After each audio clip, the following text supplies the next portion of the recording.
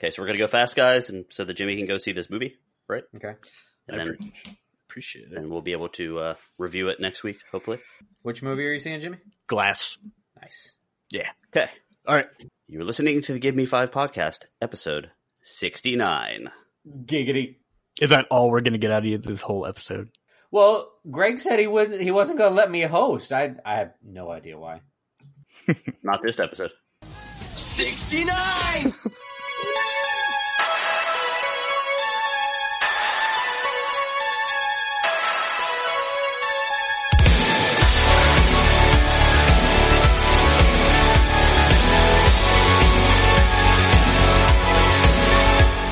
This is the Give Me 5 podcast, a semi-entertaining show about very entertaining things. My name is Greg, and there is no way in hell that I was going to let Rob host episode 69. Oh, come on! For Thank obvious reasons. Yeah, careers, families, police, I don't know, something. But I am here with Jimmy. Hello. And Rob. 69! He will only say that for the entire episode. 69. We discuss pop culture, entertainment, and a little bit of nostalgia. This week, we've got Gotham, The Night Eats the World, and True Detective Season 3. And Jimmy giggling. Sorry. I just picture Rob as like dressed up as Hodor, and he's like perverted Hodor. And he just said 69 with 69? different inflections. 69. Okay. 69. This is a review show, guys, and there will definitely be spoilers this week. We will try to avoid any major twists. So if we are talking about something you haven't seen, read, listened to yet, or you haven't seen the trailer and made your own assumptions, then you might want to join us later. Use your own discretion, guys. Yeah, we're going to probably talk about a couple trailers, and I have some ideas based on knowing some things from the comics, and I don't want to... 69? Oh, man. This is going to be a hard one to get through. It is. Nothing? Yeah, that's what she said. Anyway. God.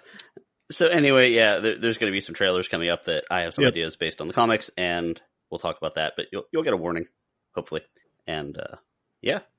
So anything new, guys? I have been on I've been 69. what you might call like a true crime kick. Welcome to the club. Yeah. And I watched a documentary, a National Geographic documentary on Netflix called, Russia's Toughest Prisons. I don't know why, but man, don't ever commit a crime in Russia. They have dogs there that are the size of bears, that are the guard dogs. They're a particularly aggressive breed. They interviewed a guy, one of the most notorious prisoners. He killed and ate 2 people. And I heard about that guy. I forget his name. Yeah, it's something very Russian. But he not only killed and ate one person, but he gave some of the human meat to his friend's family and said it was kangaroo. And the mother fed it to her children. Oh. So, whenever they move these guys from one spot to another, they make them walk in a stress position. I mean, they deserve it. But with like their hands bent at the waist, with their hands above their head, behind their backs, and blindfolded. When they take them for their like 15 minutes of outdoor recreation in a little cell. I think it's fascinating. So that's what I got. Check it out. Wow. Yeah, this is actually funny because back before the internet and back before all that stuff, when I did comic strips and all that, my production company was called Gulag Productions. Yeah. And the tagline was, in Russia, it's prison. And like, all I knew about what a gulag was what you could get out of the dictionary. Like, you looked it up and it was like, oh, it's a Russian prison. But to know any more about it, because you couldn't just go online and Google it, you would have had to go and like go to a library or just happen into an article or something. Mm-hmm. But then I think my next real time I bumped into it was at like a Henry Rollins spoken word thing where he was talking about like Russian criminals. They're bad news, man. Yeah. They're not allowed to sit for 16 hours a day. Yeah, there's like... In one of the prisons. They featured 3 in that documentary. Yeah, I'm sure that one of these guys is Russian Mikhail Popkov, who's the police officer that killed like 56 women, or if not more. He's probably in there, but they didn't talk to him. That was actually kind of recent. Like they just caught him. The Angarsk Maniac. Yeah, no, he wasn't in it. But don't go to Russian prisons. Yeah. Nope. That sounds like a bad idea.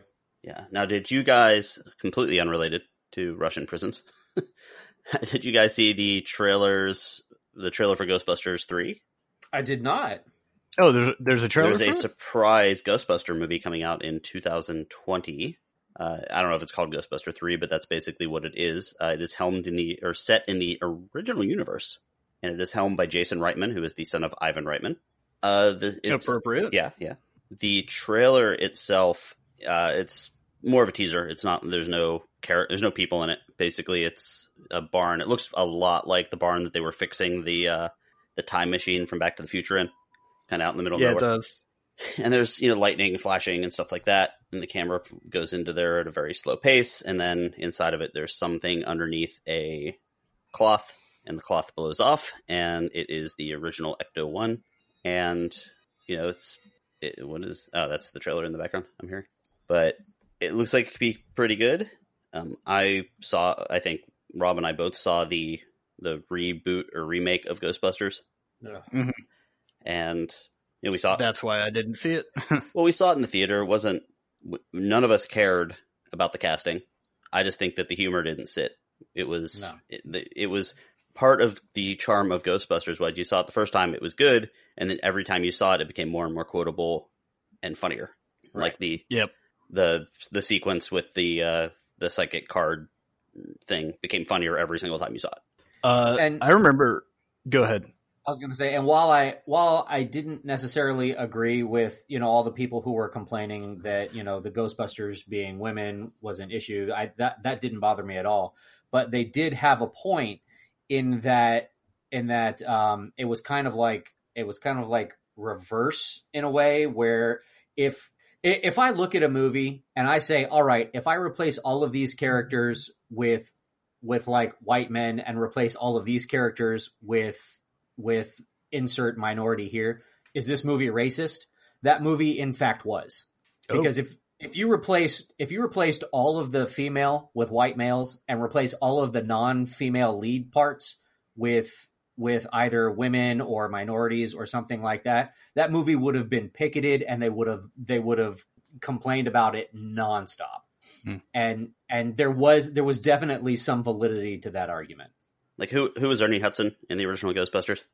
He was Winston Zedmore. Yeah, so Zedmore in the original Ghostbusters, he was another Ghostbuster that just showed up a little bit later in the movie, and they didn't make a big deal out of it. But the Leslie Jones, right?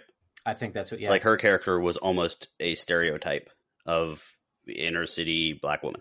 Where if they had done it differently, you're sort of right. But whether even beyond that, I just thought it was fart jokes and over the top fart jokes and the male secretary.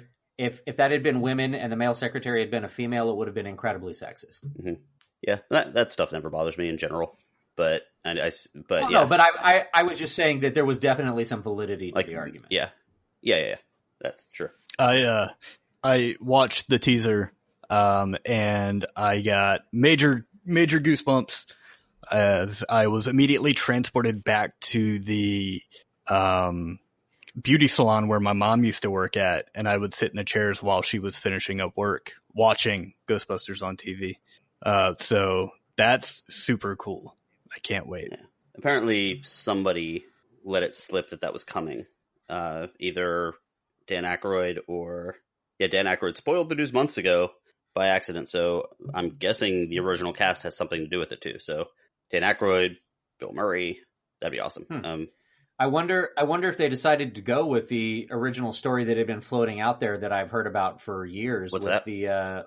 With the Ghostbusters actually handing the reins over to a new group, where they're like basically training the replacement, so to speak. That'd be fun.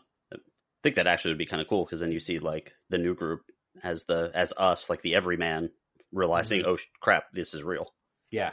Yeah. But again, hard to do without Harold Ramis now. Mhm. Or maybe they feel like maybe there's a new threat and they feel like they have to come back, but nobody knows how to do it and they're too old to do it, so they pass on the torch. Yeah. And they've lost Egon or whatever for whatever reason. But They should totally have the ghost of Egon help. Oh, that'd be. I think he'd appreciate that. So that was one. Then there was another trailer that dropped out of nowhere that Rob texted us about, and that is the Spider-Man Far From Home trailer. Yeah. So he's not dead? yeah, well, that was the first thing I thought too. I was like, well, wait a minute, we haven't resolved the Avengers storyline yet. Yeah, but But he's already got a movie coming out. But anyone that's seen the money that the first one made knows that he's not dead. He'll be back by the time that movie is slated to come out. So what do you think of the trailer? So I thought it looked really good. Jake Gyllenhaal shows up. I don't really know who he's supposed to be, but Spider-Man goes on a trip to Europe and meets Nick Fury, and it looks very Spider-Man. It looks very Homecoming, and I thoroughly enjoyed that movie. So I am definitely looking forward to seeing this one in the theater. So Jake Gyllenhaal is Mysterio. Okay, that's not a spoiler. That is he's Rey Mysterio. Yes. So he is a 3D or a special effects wizard that kind of works in special effects wizard. Yeah, that kind of works in hard light holograms. So they're holograms that actually can do stuff or something along those lines. And Rob, so what do you think? I thought it looked interesting. I did have one or two questions, and I'll probably have to ask you, being the resident comic nerd. It looks like a lot of fun. It looks like Spider-Man, and it looks like everything I enjoyed from last movie. But as far as Mysterio goes, did Mysterio actually have magic powers? Because it sure looks like he's flying in the trailer. Yeah, I think there was some let me see. I think it was one of those gimmicks where he was already good at special effects, and then he got super powered somehow. Mm-hmm. But it's one of those found an artifact or something along those lines. It's a little different because I think the first time I ever really saw him was in the cartoon, and it was different than in the comic. Mm-hmm. But he does have some sort of power. Even under the description, it never really said that he had superpowers. It was he was basically a science villain, at least from what I've read as far as his description is. He used gas almost like Scarecrow, like a confusing gas, and sometimes gas would dissolve Spider-Man's webs and stuff like that. And he had special equipment, but nothing ever said that he had any kind of special powers, which was kind of why I was like, yeah, there's different origins. In one origin, he's a mutant, but they couldn't use mutant for a long time in the movies. I think that deal, the Disney Fox deal, actually went through. If you look at the trailer, there's at one point that some of the stuff does look like Doctor Strange's magic. There's the little green triangles going around. Mm-hmm. It does, yeah. So there might be some magic side of it where he found just like the first Spider-Man, where not the first one, but the Homecoming, mm-hmm. where they were using weapons that were found from the aliens. Maybe there's some sort of artifact that was found. But here's the spoiler side of things. I think that there is a hidden villain in that, because there's a couple things I think. And like I said, if you guys want to jump ahead out there, I understand. Yeah, so before you say that, Mysterio shows up, right? Yeah. And he tells Spider-Man, he says, you don't want any part of this, and he starts battling this water monster. Mm-hmm. And there's a bunch of different elemental creatures. There's a water monster, there's a fire one, there's a wind one. So I'm like, oh, he's a good guy. Mm-hmm. Well, and that was what I thought when I saw the trailer. And my thought is are they going to basically do the not ambiguous, but you know what I mean, the ambiguous villain like they did in the first one, where he's a villain but he's not necessarily a villain, you know what I mean? Mm-hmm. Where he's actually trying to help, but because of his interactions or whatever with Spider-Man, it kind of pushes him over the edge to the dark side. Yeah, so I am your father. Here's the spoilery part. I think that all of the villains that you are seeing in that trailer, the big elemental ones, I think they are created by Mysterio for him to battle, to make people think that he's a good guy. Mm-hmm. I guess it worked on me. That's just a guess, because the other villains, those characters do have names. They are the elementals. It's like Hydron and I forget what the other ones are. Megatron. Hellfire or something like that. But Jetfire. Wrong series. So they do that, and I'm guessing that that's kind of the point, that it's not just a straight up action movie, that it's that Mysterio is going to be doing this stuff to try to get himself in the good graces of people.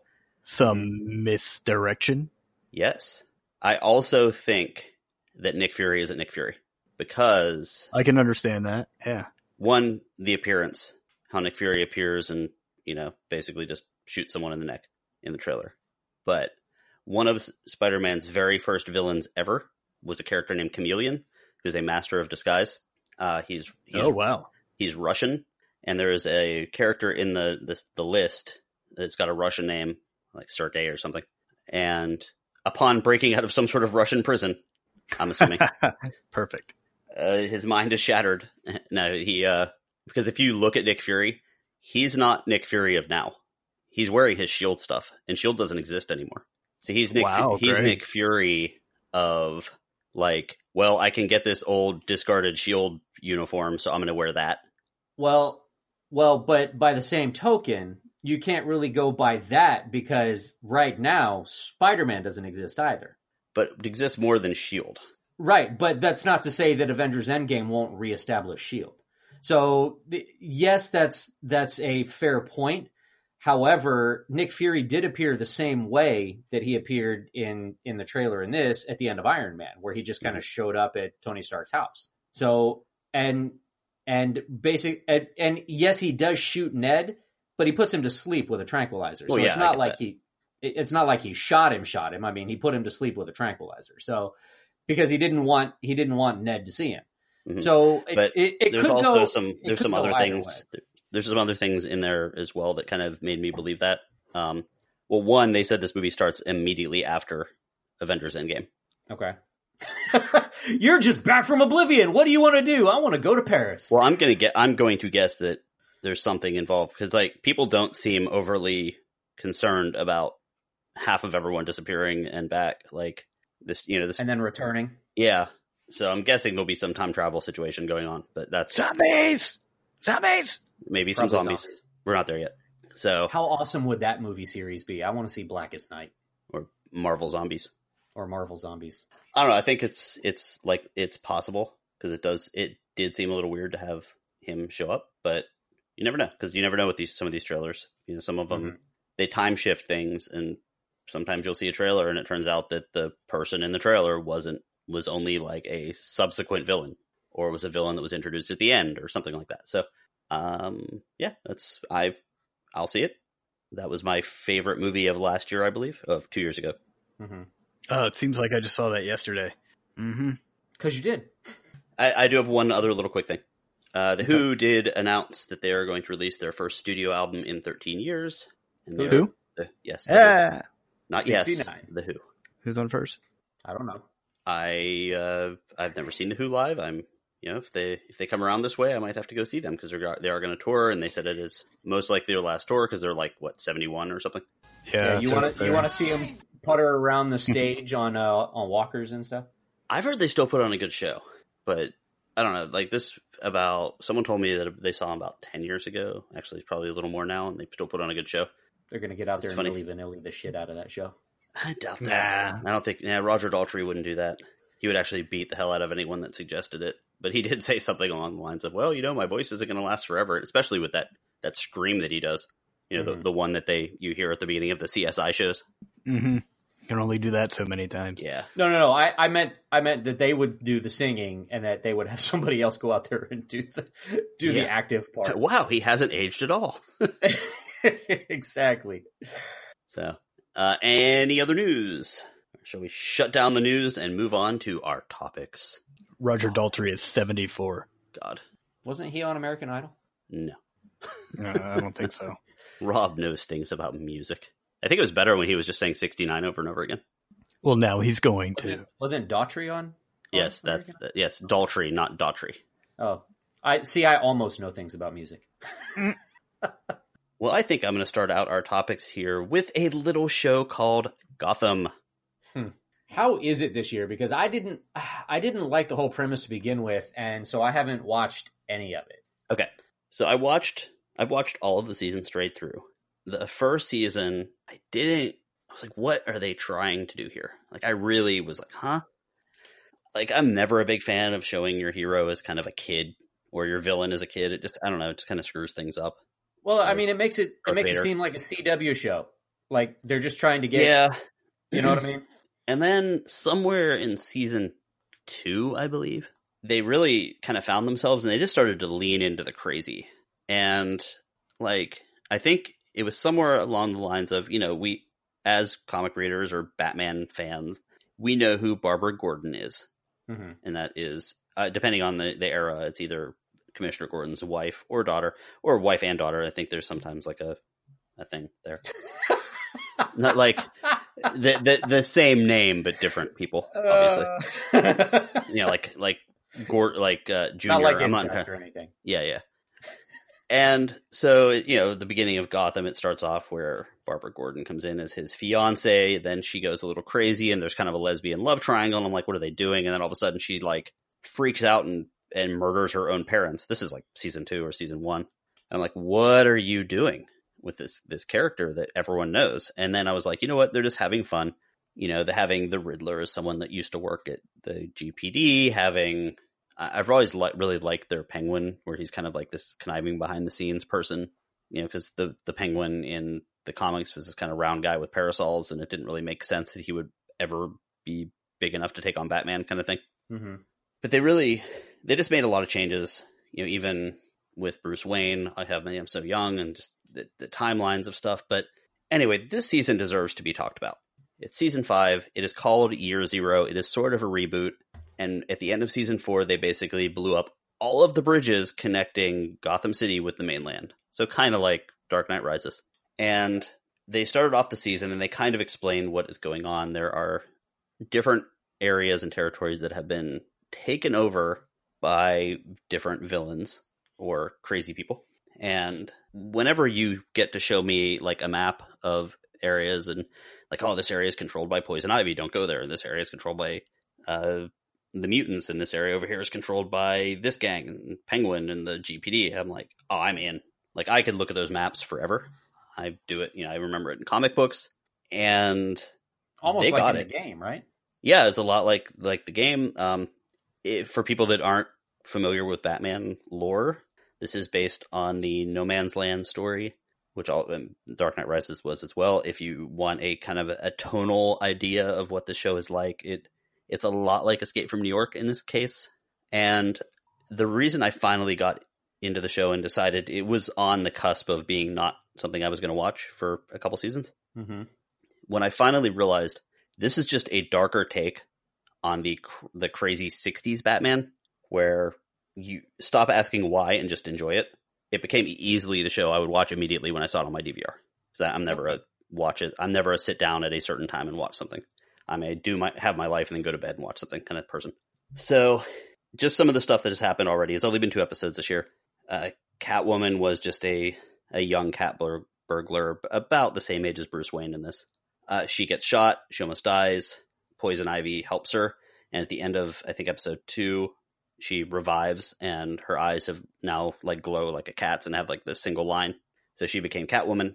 Poison Ivy is like this quote unquote witch that's, you know, killing people in what would be Central Park, but not really Central Park. Okay. Got that. You've got Barbara Keene, who would have been Barbara Gordon, but isn't. She has like a club area. She's got one of the territories. The Penguin basically immediately took over an ammunition factory or built an ammunition factory. So he's kind of like the weapons runner, and he's trading weapons for food or favors, that kind of thing. 69. Yes. That would get you a lot of ammo. The Scarecrow basically has like this kind of warehouse area, and they are basically crucifying people and just doing creepy experiments on them. There's a death cult dedicated to the Joker, and the Joker's kind of in it, but he hasn't really done much yet. A little bit, but Bruce Wayne is there. He's basically set to become Batman very soon, but he's been calling in supply runs from Wayne Enterprises since the government has completely ignored Gotham. It's really fun. They're introducing a bunch of new villains this year, They introduced Mother, who's basically a woman that's controlling like all the orphans of Gotham that were left there, and sending them out on missions. Like for her, she's a bad guy, obviously. Man-Bat is from the comics, scientist that accidentally turned himself into a half man, half bat. He's in there. The mutant leader is there. And did you read Dark Knight Returns? No.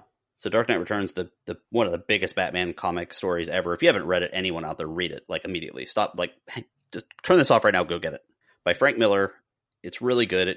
It basically changed comics forever in like the mid 80s, and introduced a character called a group of characters called the Mutants. This were basically a gang of like spiky headed dudes that wore like Cyclops goggles, basically. And the mutant leader is this big giant guy. He was an actor that just a massive dude who like put himself on Instagram and said, "I'm about to film this thing," but got that. So introducing that, of course, you have the Penguin, Riddler, Joker. Joker. They're going to introduce Magpie, which is the first. Magpie is actually the first villain after, I think, Crisis, when they kind of reintroduced Superman and Batman to the comic world. I think Magpie was the first character that they did, and she's basically fascinated with shiny objects, so she's like a jewelry thief. Mm-hmm. But after she like steals I think what she does is she steals the jewelry and then like replaces them with like bombs or whatever. So when they, so they blow up, killing the people that had them before. Very weird looking character in the comics. These like big angled like old lady glasses and like hair that looks like a bird. Kind of strange, but they're introducing her. So it's an interesting show. Sounds kind of batshit crazy. Yeah, it really actually is. It's like I said, if you guys have to lean into the fact that this stands on its own. It's not Batman lore. It's not tied into the movies. It's not tied into the comics. It's not tied into any books. It is its own story, and it's 5 seasons of a fun story. And it's really the dark version of that 1960s Batman show. If you look at it like that, crazy crap's going to happen. Characters are going to be created in ways that didn't happen before. Mm-hmm. And you can't be caught up on that. Like, you can't be caught up on like, well, why is Bruce Wayne no Catwoman before they're adults? Or why is this happening? I don't remember. I think Bruce Wayne might have actually killed someone at some point. Like, things like that. Like, don't get caught up in that. Just look at it as its own story. Do not worry about any sort of canon, and you'll enjoy the show because it's fun. Okay. And that brings us to The Night Eats the World. Spooky. Yeah, I have a question for you guys. Do you guys ever go onto Netflix or Amazon and you see the recommended for you? Maybe you've watched Haunting of Hill House and it's like, check out this movie. They're like Z Nation or, there's one called Resort. Yeah. I've seen Resort. Yeah. I've actually watched Resort. I did that today, actually, after I got done watching the last 10 minutes of The Night Eats the World. The last thing I watched before that was the documentary On the Lighted Stage, or Beyond the Lighted Stage, about Rush, which was awesome. It's so good. Mm. It's also amazing how Canadian that band is. They're so Canadian. Can't listen to Geddy Lee, man. You might want to watch it. Like, there's some live stuff, but it's interspersed with a lot of conversation. I'll just mute it. Yeah. Beyond that, so because I watched that, I was like, you know what? Let's see what other documentaries it's going to suggest for me. And there is a David Bowie documentary on Netflix right now. Ooh. Is it the last 5 years? Because that came out on HBO and I really want to see that. It's not that. This one is like I think this is a BBC produced thing about like his whole life. I think it came out in 2016. All right. And it's, mind you, I was, I had to go to bed and have weird dreams about being in Syracuse, which is a whole other story. But I did start watching it, and it looked pretty good, and it showed some old footage where they were interviewing him and stuff, and it's very weird seeing someone that's like a rock god, like ethereal rock god, being interviewed by people, because you're like, because he's really polite about it, because he's British, and it was before he was huge, and the guy's like, when you come back to England, there's going to be a lot of changes in the pop. What are you going to do? And he's like, I guess I'll change. Like, it's like you would think that he would like snap back the way it was asked. Mm-hmm. But it was interesting. Maybe we'll cover it at some point later on. But I think we should. Anyway, back to zombies. So yeah, the question is, you guys just look at those and you're like, oh God, another one. That's how I feel, and that's how I felt about The Night Eats the World. The cover, it's a guy like dangling over a bunch of zombies. It looks very World War Z, where they're kind of piled up and everything. But I gotta say, this is probably one of the most original in the genre I've seen since Cargo. Yeah, it was. You texted us. I watched it. Rob watched it. So, and It was not your regular zombie movie. Mm-mm. It was slower paced. Yep. But It was fascinating at the same time. I kind of viewed it as the Castaway of zombie movies. Yeah. Yeah, I could see that. Yeah, so, and what we mean by that is the movie focuses on one person. It doesn't focus on the zombies. It doesn't focus on a group of survivors. It focuses on one man who has isolated himself into an apartment building.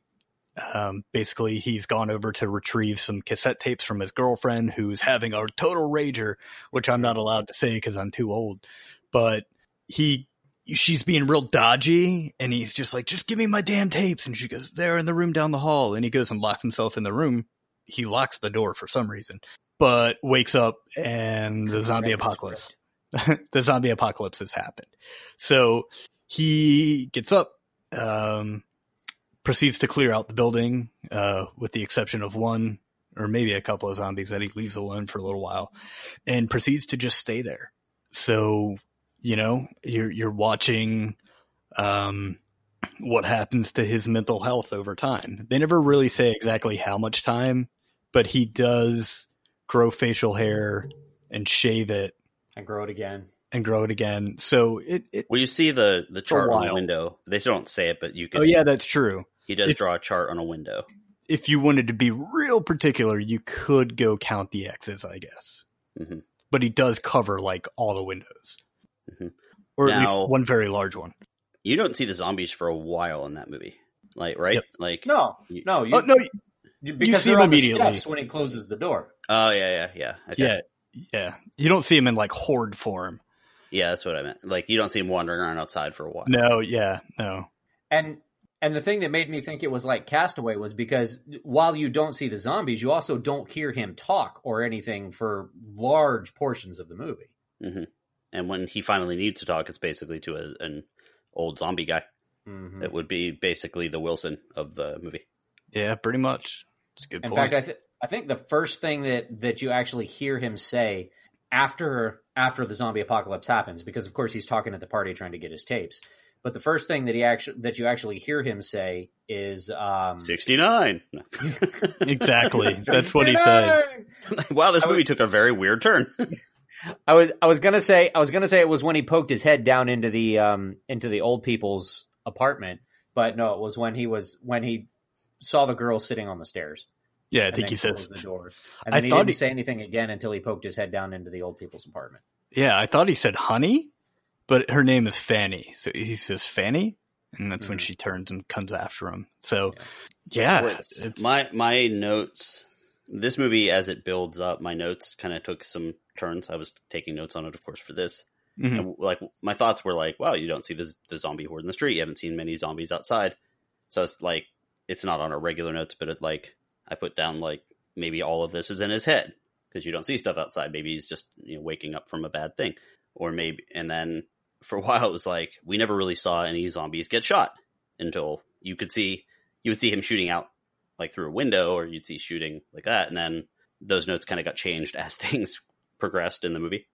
Yeah. Mm-hmm. So that's another way. It's not really like your average zombie movie. It's not just like a straight up, okay, there's zombies here, time to blow off heads.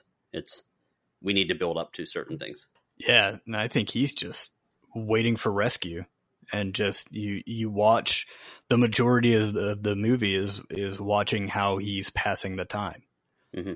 Right. And there's one part where I thought was really interesting. He goes into somebody's apartment and finds a paintball gun. I'm like, what the hell are you going to do with that? Yeah, I thought that too. So what he does is, from these photos that he's collected from these apartments, he's marking his neighbors. Not for any particular reason. It's just something to do. It's a game. Yeah, it's something to keep him occupied. And there's only so much you can do before losing your mind.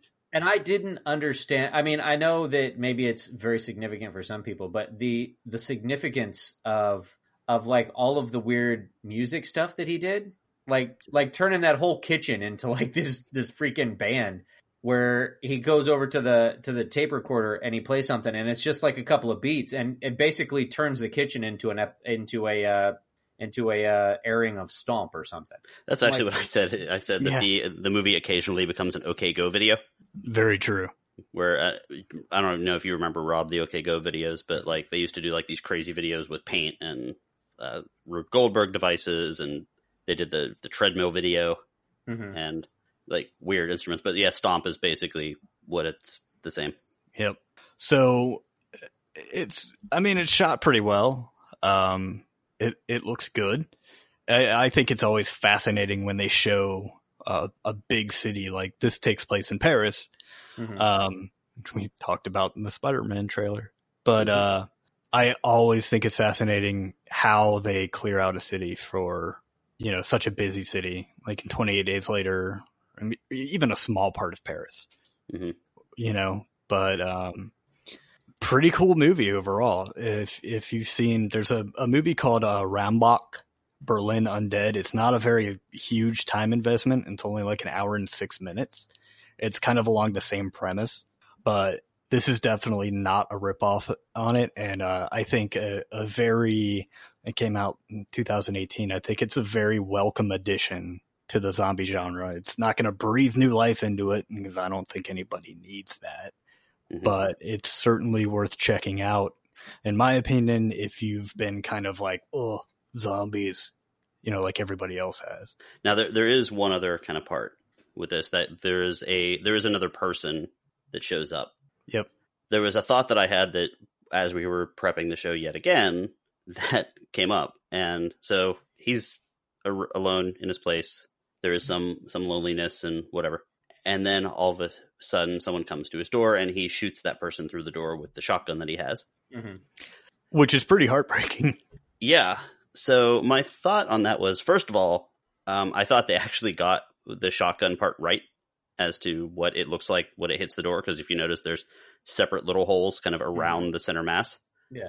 Which every other time they do a shotgun, it, like a giant like cartoonish hole blows out in the door and that's it. So I thought that was interesting. It really depends upon the load, because a slug would put the giant cartoonish hole in the door. Gotcha.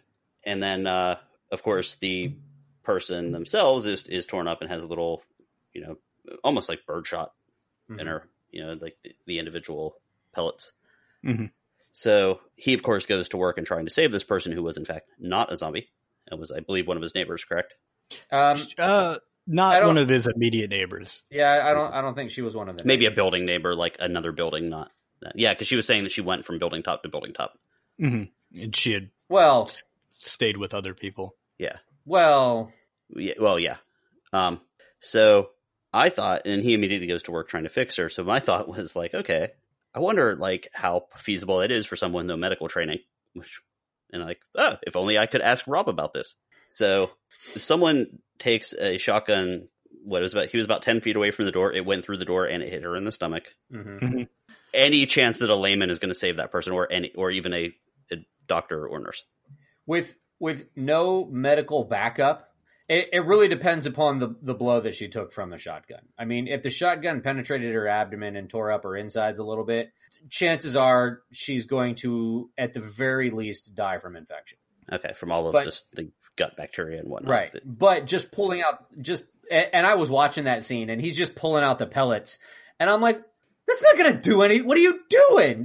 That's just going to make her bleed worse. I mean, it might, maybe she won't get lead poisoning. I'm not even sure that that's a thing. But he's pulling out the little pellet. She's bleeding all over the place, but he's not doing anything about it. And I'm like, what are you doing? She's going to die. And she comes in the next scene, and I'm like, oh, all right. So we're suspending disbelief. Walking, too. Like, she's walking in the next scene. She's like, oh, I'm weak, but I'm okay. And I'm like, no, you're not. Like, I tried to do some sit-ups the other day. I couldn't walk for 3 days. It's like, much less, take bullets to the abdomen. Yeah. So I got to the end, and I'm like, oh, well, there you go. Yeah, so there are a couple of glaring oversights. Other than that, what did you guys think? I was riveted. I mean, it was oddly enough a quiet movie. It was, and until he started playing the drums. Well, yeah, it was quiet, except for that. And again, there were, things like that I just did not understand. I mean, and I guess, a lot of it is you can you can write a lot of it off to his fracturing psyche. But I mean, how long can you be alone before you go crazy? I don't know. You sounded really ominous when you said that. I don't know. Rob's like, I've only been alone in my house for an hour and a half, and I'm already starting to go crazy. 69. But the cat part was super suspenseful, and I had And I didn't understand why in the hell he ran outside for that stupid cat. He was desperate for attention. Yeah, desperate for companionship. And then it turned out the cat was basically a fan of the zombies. It was a zombie cat. No, wouldn't you be? Yeah. And I'm glad they didn't show him shoot the cat. If in fact he did shoot the cat, I'm not sure. The cat was just like weaving in and out of the feet of the zombies. And I choose to believe he did not. Yes. It was interesting on that front. Like maybe budgetarily that happened. Maybe they did this based on budget, but until the very end, until the stairs, they really didn't show any headshots or anything like that. Anytime they showed him shoot, it was just from his perspective, not from what was getting hit. Awesome, by the way.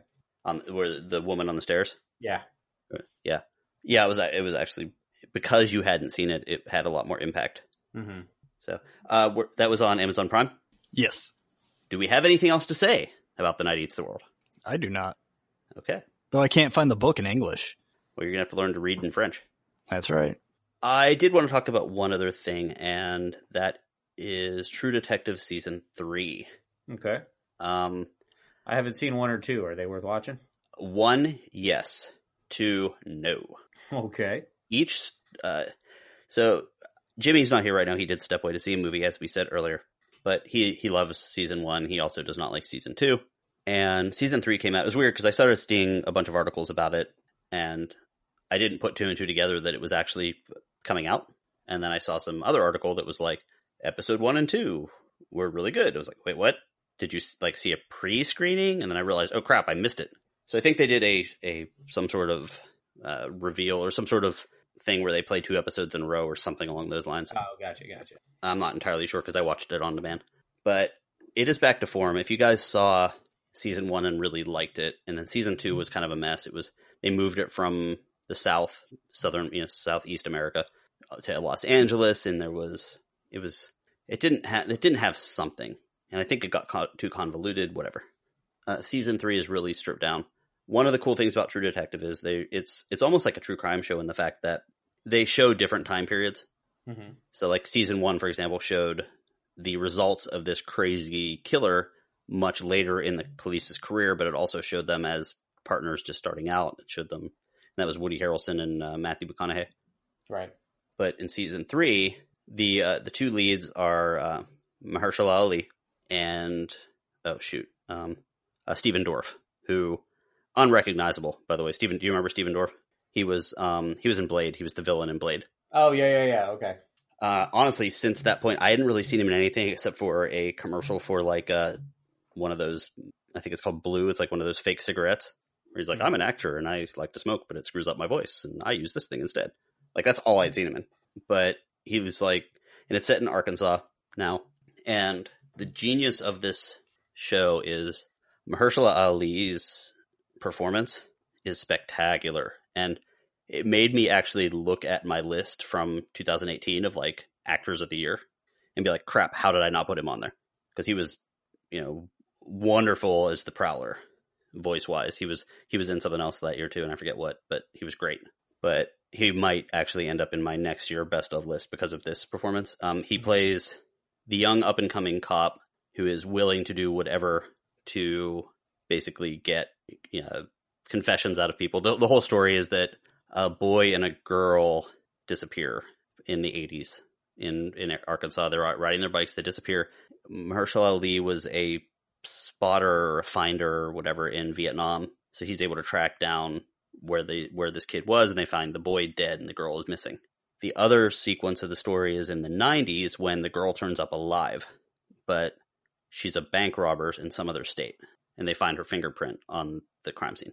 And they're like, she's alive. And so it like pulls him back into the case that he thought, well, she's just dead and they missed her, And then the other part of it is like current times. He's a very old man dealing with some of the fallout of this stuff. He has a relationship with his son.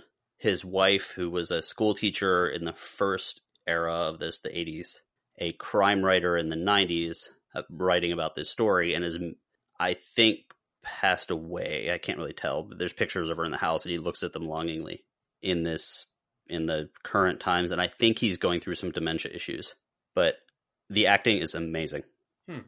Okay. Like it's the dementia issue thing, I'm guessing, because at the end of season 2, things get very weird and you see him basically standing on the corner of this small town like this. They show you they kind of do the weird angle shot of like the sign that you see the intersection. It's like just like a residential area. And they cut down to him and he's kind of just standing there in the middle of the street, like in his bathrobe, like looking confused. So I'm guessing that he's going through some stuff and having dementia, but kind of remembering aspects of the case that he didn't solve, is my guess. I'm not sure where they're going with it. Okay. But, it's an interesting take and it feels right. The acting is great. And, just season 1, I think we talked about the long form shot, like the uninterrupted shot through like the ghetto of Louisiana. And one of the reasons True Detective was so good was because of the cinematography and things like that. And they really got back to it here. Okay. So I'm really looking forward to seeing where this goes. I really hope they stick the landing because that's one of the things that season 2 did not do. Like, I wish I could describe season 2 more, but I can't. I don't remember it. It was too weird. In the fact that it wasn't weird, I think. I don't know. There's like these little dolls in season 3. Like, that's your kind of creepy thing that they keep on finding at crime scenes. Wow. Yes, these little like dolls. 69. Yeah, gross. But so that's out. If you have HBO or HBO Go, check out season 3. Of course, if you want to check out season 1, you can probably get that on Blu-ray. I'll put up the link for that on our page, and you can check that out through Amazon. That brings us to our Give Me 5 question of the week. And this is an interesting one. This is going to be a different type of question where it's going to be more of a discussion. Mm-hmm. Except all of his answers are going to be 69. 69. We are not ranking things this time based on favoritism or what's the best or the worst. We are going to rank things based on time. And our question is going to be, what are the biggest like evolutions of the idea of zombieism or zombies in film and possibly TV throughout the years? So it's going to be more of a time-sensitive list. Mm-hmm. And so I think for number 1, okay, we got to start at the beginning. Yes. And that beginning, the introduction of what we come to know as the modern zombie, though you could say George Romero, who shows up later on this list, did modernize it. But the first representation of the zombie in film was from the movie White Zombie. It came out in 1932. Yeah, Victor Halperin. Basically, the movie White Zombie, it's about a guy that goes to like a voodoo island. Mm-hmm. And you could say it's a little bit sexist or whatever, but he wants a woman to fall in love with him, so he tries to get her turned basically into a brainwashed slave. Mm-hmm. And uses witch doctors and to mind control this person. So this is actually the first idea of a zombie other than in mythology and lore. There was an idea of zombies on Caribbean islands, and there's apparently, I don't know if this is true or not, but there's a sea urchin toxin that basically leaves people up to susceptible to being mind controlled, that they that witch doctors or whatever you want to call them, I don't know if that's offensive or not, but would use. So there is historically conversations about what a zombie is, but this is a living zombie, not a dead, rotting zombie. But that's kind of my start point, and I think Jimmy probably had the same one. I did. Initially, the very first one that a lot of people are going to think of that I thought of was Night of the Living Dead, the father of the modern. Right. And that would be the one that I actually started with, as I was unfamiliar with White Zombie. But Night of the Living Dead is kind of like the grandfather of them all. It's the footprint or the blueprint, if you will, for all modern day zombies. Mm-hmm. The shambling zombie, the people trapped. Mm-hmm. So that's going to make number 2, Night of the Living Dead. So depending on your definition of zombie, that could be 1 or 2. For our definition of it, it has fallen at number 2, but I think all of us wrote it down at first, and then we did the research. This is also one of the other things I found when looking up evolution of zombies and stuff, which was kind of interesting, was a lot of people based it on when the movie came out. And Night of the Living Dead was just like The Thing and a couple other horror movies from years ago about communism and like the advance of communism and the fear of the unknown and that kind of thing, and people getting turned by communists being around them and stuff. So a lot of these come based on fears of external stuff, because the people that write the movie that's for allegory. Mm-hmm. So number 3 was kind of up in the air. It was. This was an interesting one. Yeah. Very interesting. So I think first we had Dawn of the Dead. We did. And actually, it was Day of the Dead that I had. And I had Day of the Dead because it introduced communication and memory retention. Yeah. So that's, No, I had Dawn of the Dead until Rob texted, like, saying, well, maybe that's not the best one. And part of that was the evolution thing, where this became zombies as a metaphor for uncontrolled consumerism. Of course, it takes place in a mall. It also, and my other thing was just the appearance of the zombie, because this was the first color zombie movie that I know of. Yep. They added blood and rotting, and the zombies were kind of bluish green. But that was more on the film side of things, not the character side of things. Rob, what did you come up with?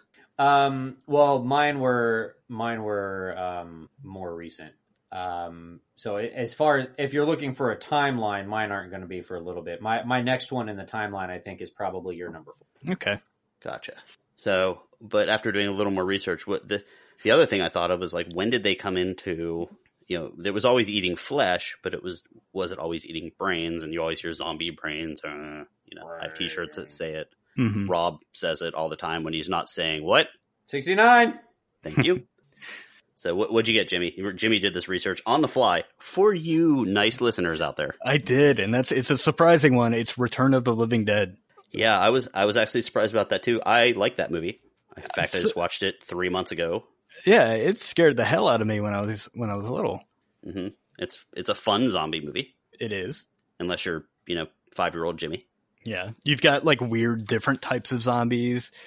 You've got Tar Man, who's the zombie that's like covered in hot tar, comes out and says brains.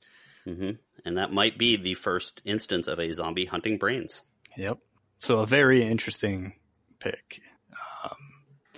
So, I could make a strong argument for Day of the Dead there, but I think this is bigger in the sense that you always see zombies now. You don't see them communicating with each other, but you always see them going after brains.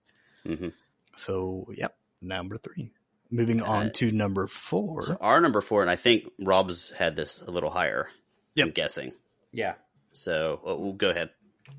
It's going to be my personal favorite zombie movie, which is 28 Days Later. So amazing. I believe it was the first one, or the movie that incorporated the fast-moving zombies. I believe it was as well. But it was also the first movie that presented the zombie apocalypse, if you will, in a plausible light, as opposed to just, the reanimated dead. Mm-hmm. Yeah, I think this is the first movie that I remember that really brought it in as maybe this is a virus that caused it. Maybe it's a mutation of another virus, or maybe it's whereas most of the other ones that just kind of happened. Yeah, so it was a form of rabies or something, right? Is that 28 Days Later, or is that World War Z? That was 28 Days Later. Rage is 28 Days Later. Yeah. Okay. Well, like a form of rabies. Like I vaguely remember something like saying like, oh, well, it's kind of like rabies, or like they did it to try to cure rabies. I thought there was something like that in one of these movies, but maybe it's been a while. Yeah, it has. Rob, do you recall that? I'm sorry, say that rabies. One more time. Do you recall the rabies connection? They thought it in a lot of zombie movies, they initially call a zombie outbreak where people are starting to turn into zombies rabies. Like it's spreading rabies. Mm-hmm. I don't believe it was in 28 Days Later. I don't think they ever called it rabies. I think they called it the rage virus. Mm-hmm. I think because they set it up from the beginning to be the rage virus. But I guess it's possible in the initial outbreak that at some point you heard a news story where they called it rabies. But I think in a lot of zombie movies, they refer to the outbreak of zombieism as rabies. Okay. Yeah, but this definitely, the fast-moving zombies, the first time you saw one, it was like, oh shit, these bastards can run. And there's I think one of the first images I saw from the movie was the main character being chased by a zombie that was on fire, running. Nice. I totally hate when that happens. It's just like, oh God, you've pictured them. You're like, yeah, they don't move very fast. I can get away from them. And hell no. These ones run. Ah, man, I'm laying down and saying, come on. I ain't even going to try and survive. Jimmy wants to be eaten. So something. That brings us up to number 5. And this one is possibly up for argument. We had, what they eat, what they look like, are they alive or dead, fast moving, all that stuff. Yeah. And here's what I had real quick. And just to kind of throw these out there for, argument purposes, World War Z, zombies moving together as one, as a giant, like a hive mind. Yeah, exactly. Or the movie Wreck, which I think was a definite found footage kind of breakthrough. And we eventually saw it in America as Quarantine. Mm-hmm. Wreck is so much better. See Wreck. That's so funny. We just had basically a conversation that just happened on the last podcast on the left, but we're better Wreck, than those guys. It's Wreck. Yeah, right. It's Wreck. REC, like record, because it's about a VHS tape, or right. It's all on a VHS tape. From the director of one of the movies we talked about on this podcast, Veronica, I would definitely check out the movie Wreck. I think it's scary. It's isolated. It's directed by Paco Plaza. I have 2 other submissions though. One is not so much a zombie evolution, but it is more of a film evolution, because it's one of the first ones that I remember where they actually tried it and it worked. And that is presenting the zombie movie as a comedy, and that would be Shaun of the Dead. Yeah, definitely. That was definitely an evolution in the genre of the zombie movie, but not necessarily in the lore of the zombies themselves. Yeah, it's also kind of zombie as target practice. Right. It's like zombie as entertainment in a way. Right. But the one that I will submit as the evolution in the lore of the zombies would be something along the lines of Warm Bodies or the TV show iZombie, in that zombies not only maintain speech capability, but they also maintain their reasoning skills. Those are good ones, actually. And actually Warm Bodies introduced the concept that zombieism, I guess we'll call it, zombieism is a disease that could be cured. And then on top of that, it also illustrated the whole zombies eating brains so that they can receive memories. So there's a number of things that actually happened in both of those movies that were all added to the zombie lore. The eating of the brains to absorb memories of the people of the brains that they eat, a la iZombie or even Warm Bodies. Zombies also around this time was there's a movie called Fido, which about like a pet zombie that could be kind of controlled in a different kind of way as that too. Right. I actually this actually changes it up. Jimmy, what do you think about that? Because I actually kind of like that is the evolution of the zombie kind of ending where they're people with the disease that they're technically dead, but they're still. I will absolutely 100% agree with that. There was a little bit of that at the end of Shaun of the Dead as well.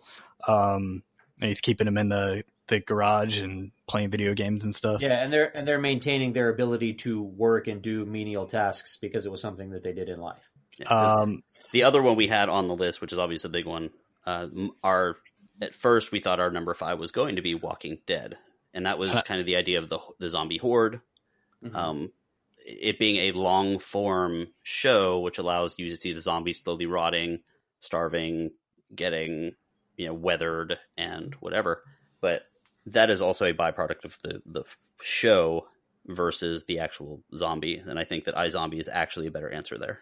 I am fine with that. Warm Bodies, yeah. iZombie, yeah. I would submit both of them, iZombie and Warm Bodies. iZombie slash Warm Bodies. Yeah, iZombie was also present the same things. Yeah, so I think I would go with that. So should we close this one down, this discussion? Sure. I think we can. So number 1, White Zombie from 1932. Try to track that down. I have not seen that yet. I actually want to. I have not seen it either. Night of the Living Dead, you can find that anywhere. It's been in public domain for years, so it's available on iTunes, whatever. Return of the Living Dead, kind of a comedy. Zombies eating brains. 28 days later, oh shit, they can run. Yep. And then iZombie, the zombie as disease, a friend with the disease. They're dead but not dead, and they're just kind of hiding. Able to retain reasoning and whatnot. Yeah. They're not mindless creatures, and they are using their zombie almost as a superpower. Yeah. So I think that's that. I know you guys out there are zombie fans, and you guys probably have opinions. So make sure that you contact us and let us know what you think. Please do. Stopping? Yes, you can definitely send us your choices. Let us know what you think about our zombie list, or if you have any suggestions that you think we forgot. You can reach out to us, and you can find us on Facebook by searching for the Give Me 5 podcast. You can reach us on Twitter and Instagram at Give Me 5 Pod, or you can also email us.